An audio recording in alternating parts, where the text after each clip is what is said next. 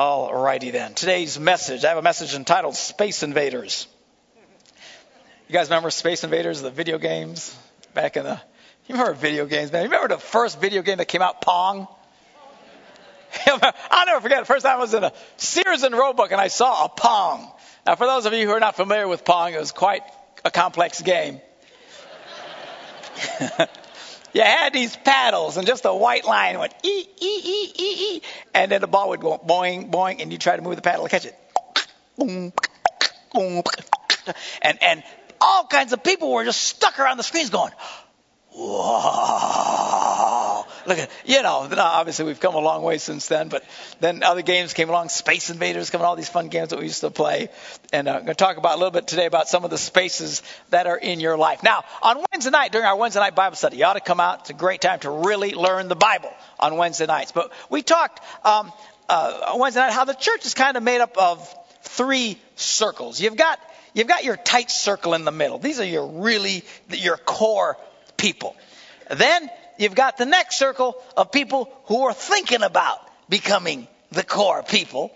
And then you got the big yo mama circle of people who aren't really sure about anything yet. And really, most people that come in here, believe it or not, are pretty much on that outward circle. They're kind of checking things out and seeing how weird do we really get. And they're kind of learning stuff. You guys raise your hand. They think you're trying to ask a question. They don't quite get it.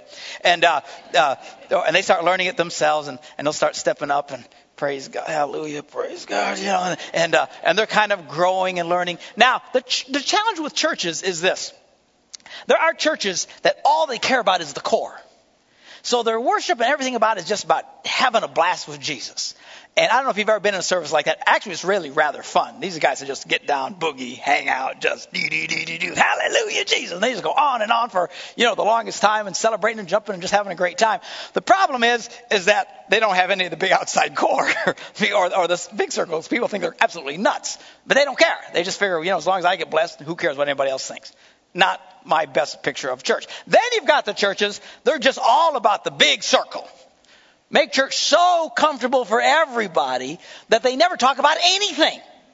They never quote the Bible. They never talk about heaven, hell, nothing. They just, they preach sermons on, global warming, environment, which is, people, we travel around the country, people ask me if I'm worried about global warming. I go, I'm from Green Bay, man. We're cheering on global warming in Green Bay.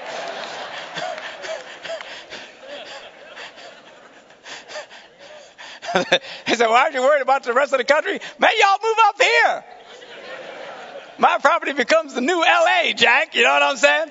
But, they never talk much about anything. But the problem there is people start growing in their faith. They get to the core and there's nothing for them.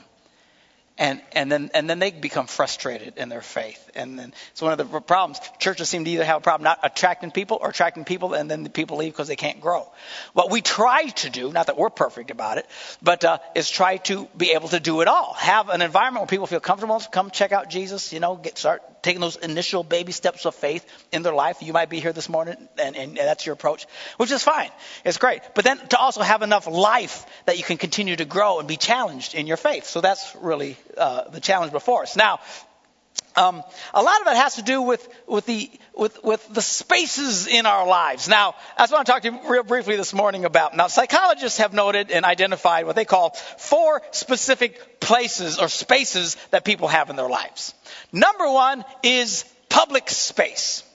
Public space. Now, this is where, it can be a concert.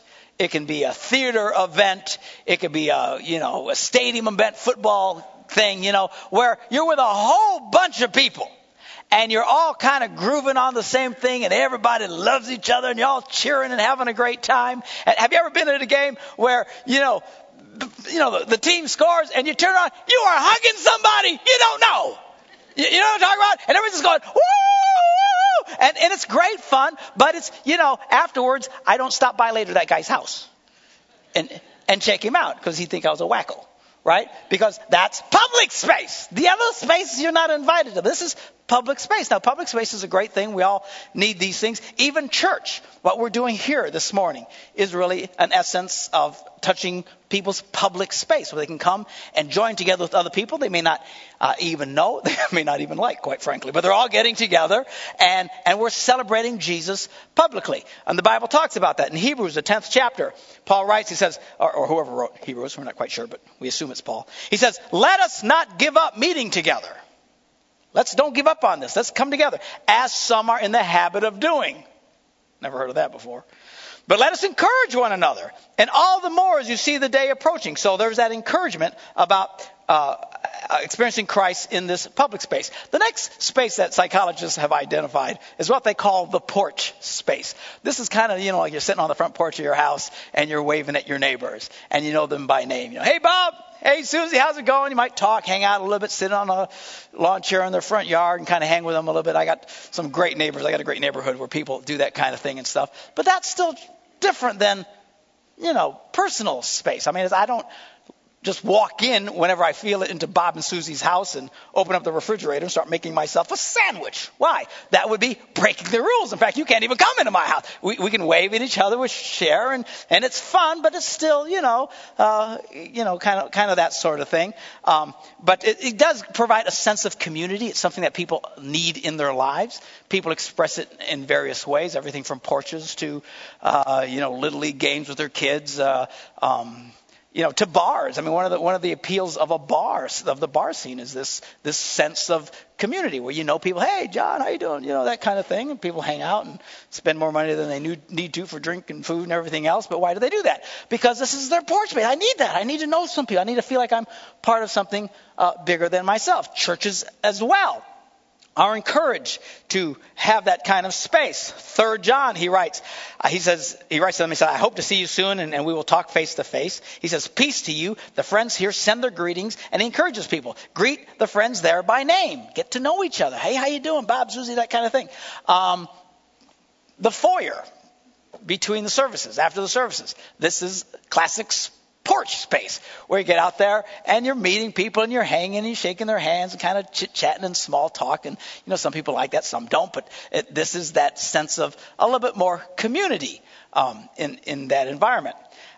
Then we have what they've identified as personal space. Okay, and certainly we have that as Christians. Jesus said in John, the 15th chapter, my command is this, he says, love each other as I have loved you. Greater love has no one than this, that he lay down his life for his friends. Now, this is personal space. This is where you get the real friends in your life. Personal space is reserved for the people who really get to know you. They start to see what you're like in unguarded moments. They are the ones who start to truly understand who you are at heart. They're the ones you confide in, who help you in times of need. They're the ones you go out of your way to help out, and vice versa. These are the ones that'll help you move. These are the ones who help you fix things.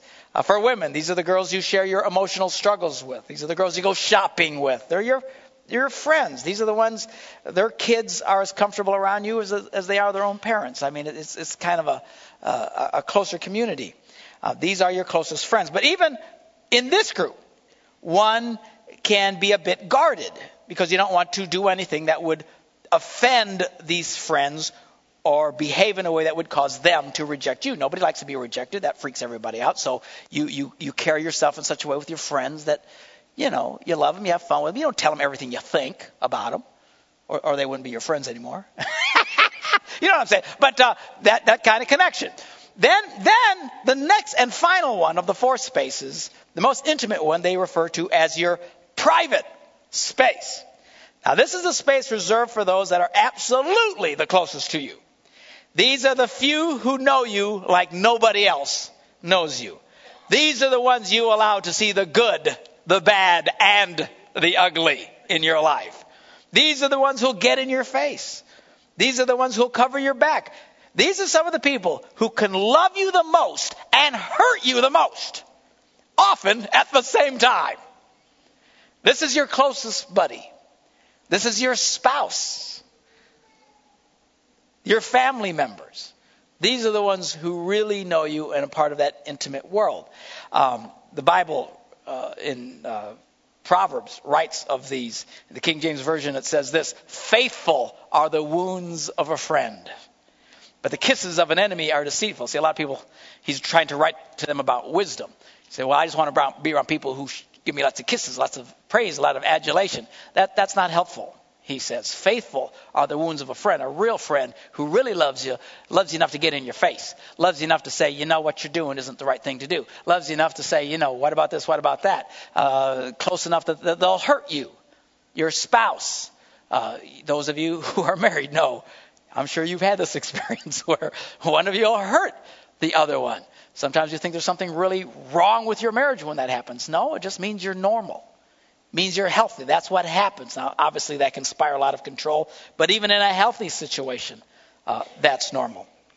Now, the Lord had his public space, his porch space with the multitudes that followed him, all the people that came around him. He had his personal space with his disciples. But even Jesus had his private space. We read about it in Matthew, the 17th chapter. There were three guys that Jesus really let close to him. It was Peter and then the sons of Zebedee, James and John. We see here, it says, after 6 days, Jesus took with him Peter, James, and John, the brother of James, and led them up a high mountain by themselves. There he was transfigured before them. His face shone like the sun, and his clothes became white as the light. These are the guys who got to see Jesus like nobody else. They got into his private space. Matthew, a little bit later in the 26th chapter, says, then Jesus went with his disciples to a place called Gethsemane. This is the garden where he suffered before he was crucified. He got together with them and he said to his disciples, you guys sit here while I go over there and pray.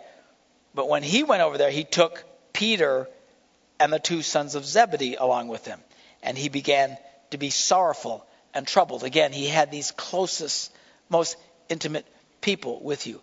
And usually these spaces, you'll notice they keep getting smaller and smaller. The more intimate they become, the smaller they become, which is fine. Not everybody can be your buddy.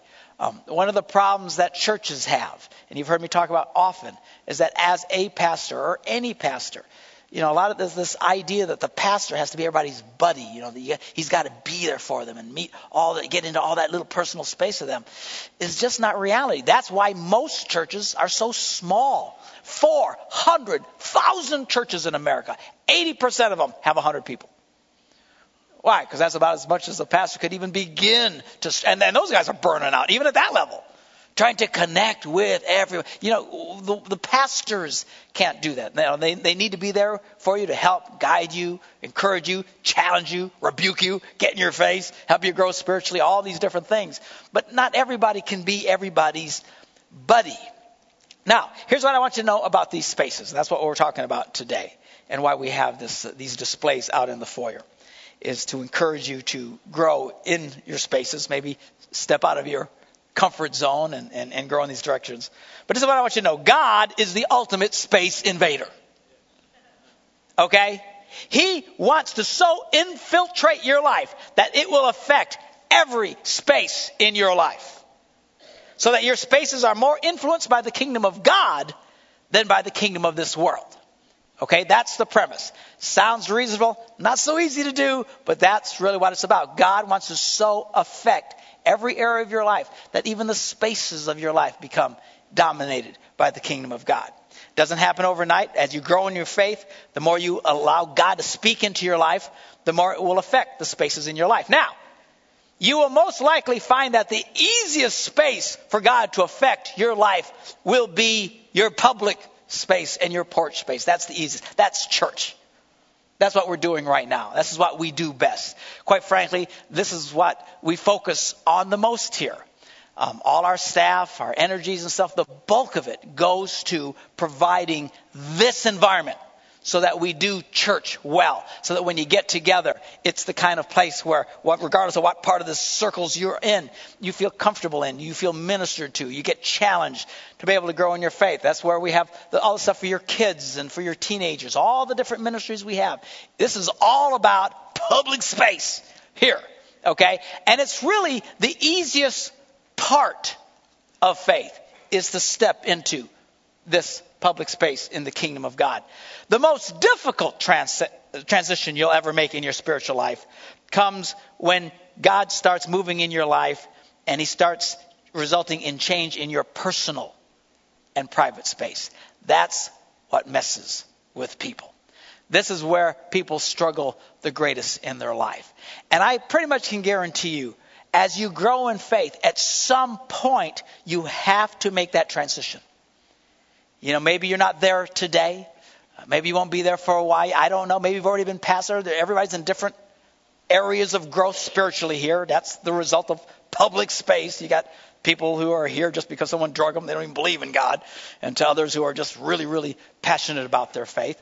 But that transition of letting God really affect your personal and your private space can be really tough for people. That's where you start making the decision and saying, you know, I need to change this space.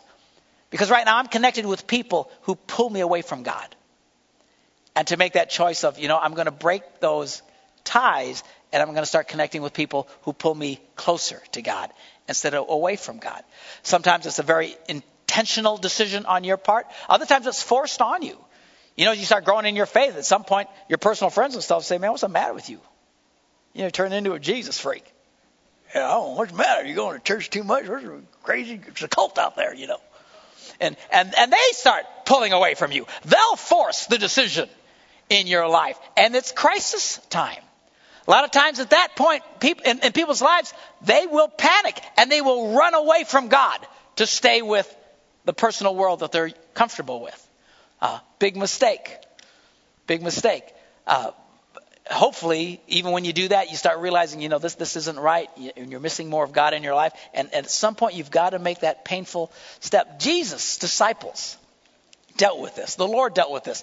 You know, at one time, Jesus' public space and porch space was the hottest thing going on in Israel. They followed him by the tens of thousands. Now stop and think about that. You know, they didn't have, you know, RVs. This wasn't a comfortable thing. It's hot, but tens of thousands of people would follow him wherever he went because it was so cool to be around Jesus. Miracles were happening. If you were sick, you get hold. If you were blind, you could see. If you couldn't walk, all of a sudden you could walk. It was incredible to be around Jesus. If you were hungry, there wasn't even much food. He could take a few loaves and some fish and feed everybody. What a great gig. We don't even have to work. We could just hang with Jesus. This is awesome. They loved it. But one day Jesus came out and he looked at them and said, look, guys, unless you make this transition, unless you eat my flesh and drink my blood. And in that culture, they knew what that meant. That meant about being totally identified with him. It wasn't into cannibalism, you know. It was about totally.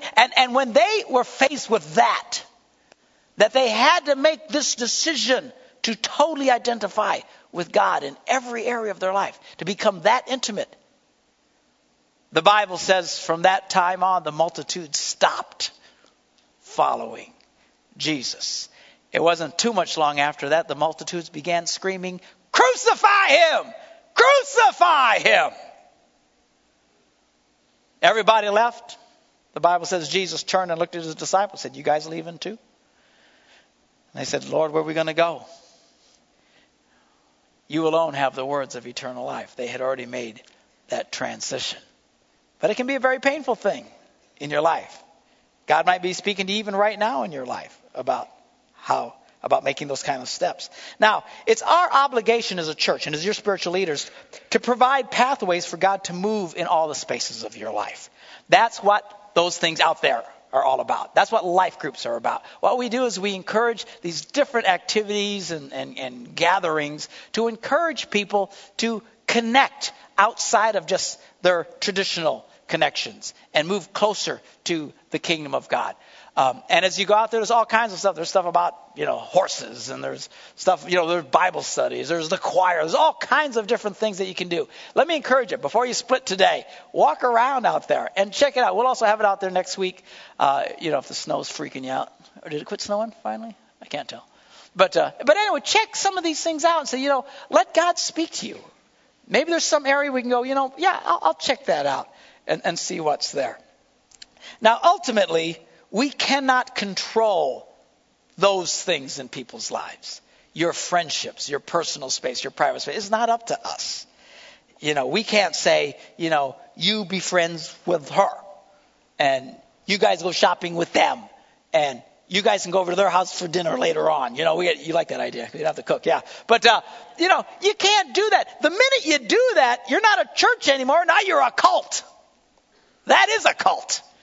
And inevitably, you can always tell a cult because they start controlling the personal and private spaces in people's lives.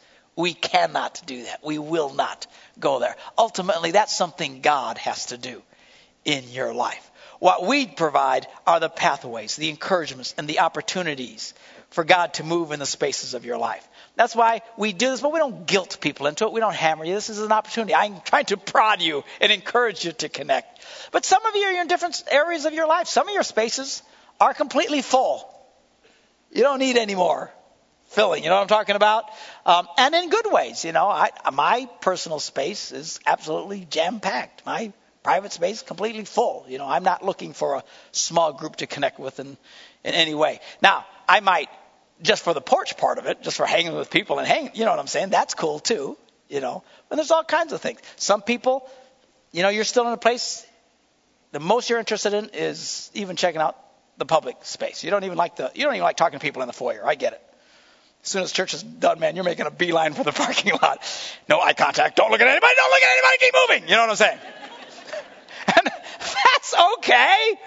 I get it. But at some point, even God's going to start dealing with you about that. You might want to say hi to somebody. So, but I don't know where you're at in your life, what particular area. I do know this, that for you to truly grow in your faith, you've got to connect with other people of faith. If you already have that going for you, praise God, hallelujah, it's great, it's fabulous. If you don't, let God start speaking to you. At least check it out and allow him the opportunity to speak in your life. You might find something that would just be fun to do. It might be one of the Bible studies. It might be, who knows what, some of the different activities that we've had. And over the years, we've had all kinds.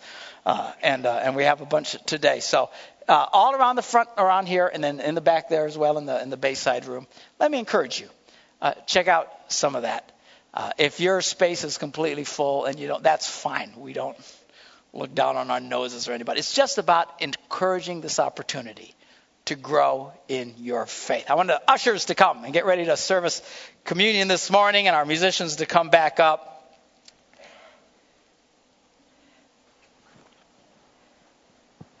As we get ready to receive communion this morning, let me ask you a question. Have you welcomed God into the most important space that you have? We've talked about the public space, porch space, personal space, private space. But what about the inner space, the real you? Have you surrendered that part? Because that's the beginning. Really, everything else is moot. Doesn't matter how much public space you have or how much religion you put in your life or anything like that. If you don't start here and allow God to come into your life, surrender on the inside. That's the initial step. That's the first step you need to take in faith. It's one thing to talk about external spaces, but none of that means anything if you don't first surrender your inner space to God. Have you put your faith in Jesus Christ? That's the question. That's what we reflect on when we take communion. His body was broken. His blood was shed so that we could have forgiveness of sins. That's why Jesus came into the earth. Not just to show us how to live good lives and bring peace to mankind. As part of it. But ultimately, his main purpose was to be the Lamb of God to take away the sins of the world. It was his sacrifice that makes it possible for us to be forgiven. You can't earn it. You can't be good enough to erase your sins. You can't buy it off. Your sins are your sins, and they will doom you for eternity if you don't get it right. And the only way you can get it right is through Jesus Christ. That's why he did what he did. That's why he came to the earth. He is the ultimate sacrifice. If we'll put our trust in him, he will grant us forgiveness of those sins. I'd like us all to bow our heads in a word of prayer before we take communion this morning. If you're willing to turn from what you know is wrong in your life and take that first step of faith and put your faith in Christ, you can start that life of faith this morning. Just pray this prayer along with us. If you believe this from the bottom of your heart, you can take that first step of faith. Let's pray together. Say, Dear Jesus, I believe you are the Son of God. That you loved me so much, you went to the cross and took my punishment. I ask you to come into my heart and forgive me of my sins. I now surrender my life to you. Amen.